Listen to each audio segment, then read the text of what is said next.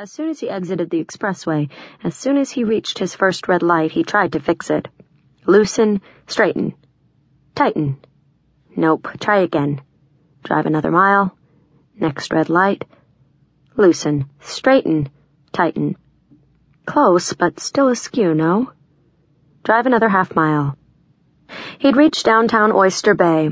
Sophie's school was to his left. He braked at a red light by the school and gave the knot one last go. Loosen, straighten, tighten. Some of his colleagues in social sciences wore ties year-round. How could they breathe? He angled his Saab into a subdivision. While questions like why one's skin turned red were well beyond his field of knowledge, the matters of appearances and social perception were very much in his reach and grasp. Although he rarely wore a tie to work, he always wore a long-sleeved, iron-pressed, button-down shirt, even in the summer. Neutral colors, nothing flashy or flamboyant. Respect had to be earned, and man was the most superficial of God's beasts. When they first met, Esme would have been happy attending a cocktail party in a t-shirt and jeans. He'd shown her the error of her ways. Butterflies zipped around inside him. Did what was left of his black hair look adequately flat? Were his eyeglasses clear of specks? He shuffled out of his Saab and headed to the front door. He adjusted his tie knot one last time and rang the doorbell to his own house. Their teenage sitter greeted him with a mouthful of braces. "Hello, Mr. Sturt. You look very nice tonight."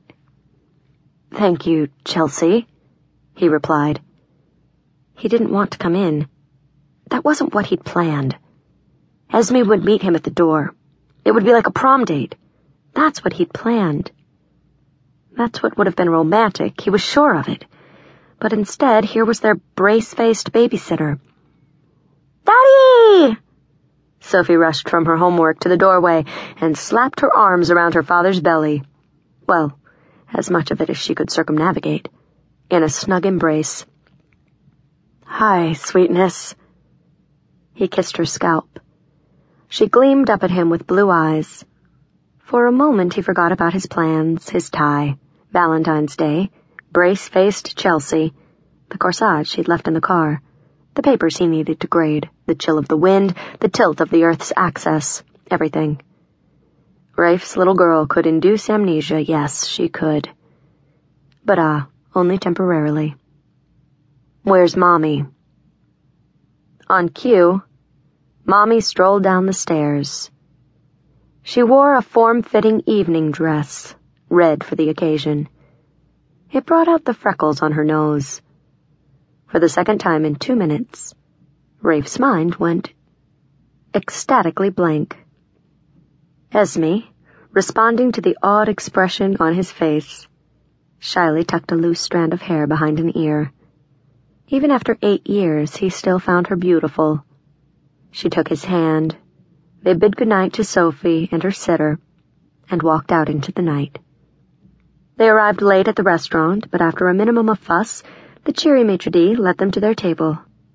Il Forno rested on a cliff and overlooked the dark blue Long Island Sound. Esme and Rafe took their seats by the window and stared out through the glass at the undulating waves. Her right wrist sported the green carnation.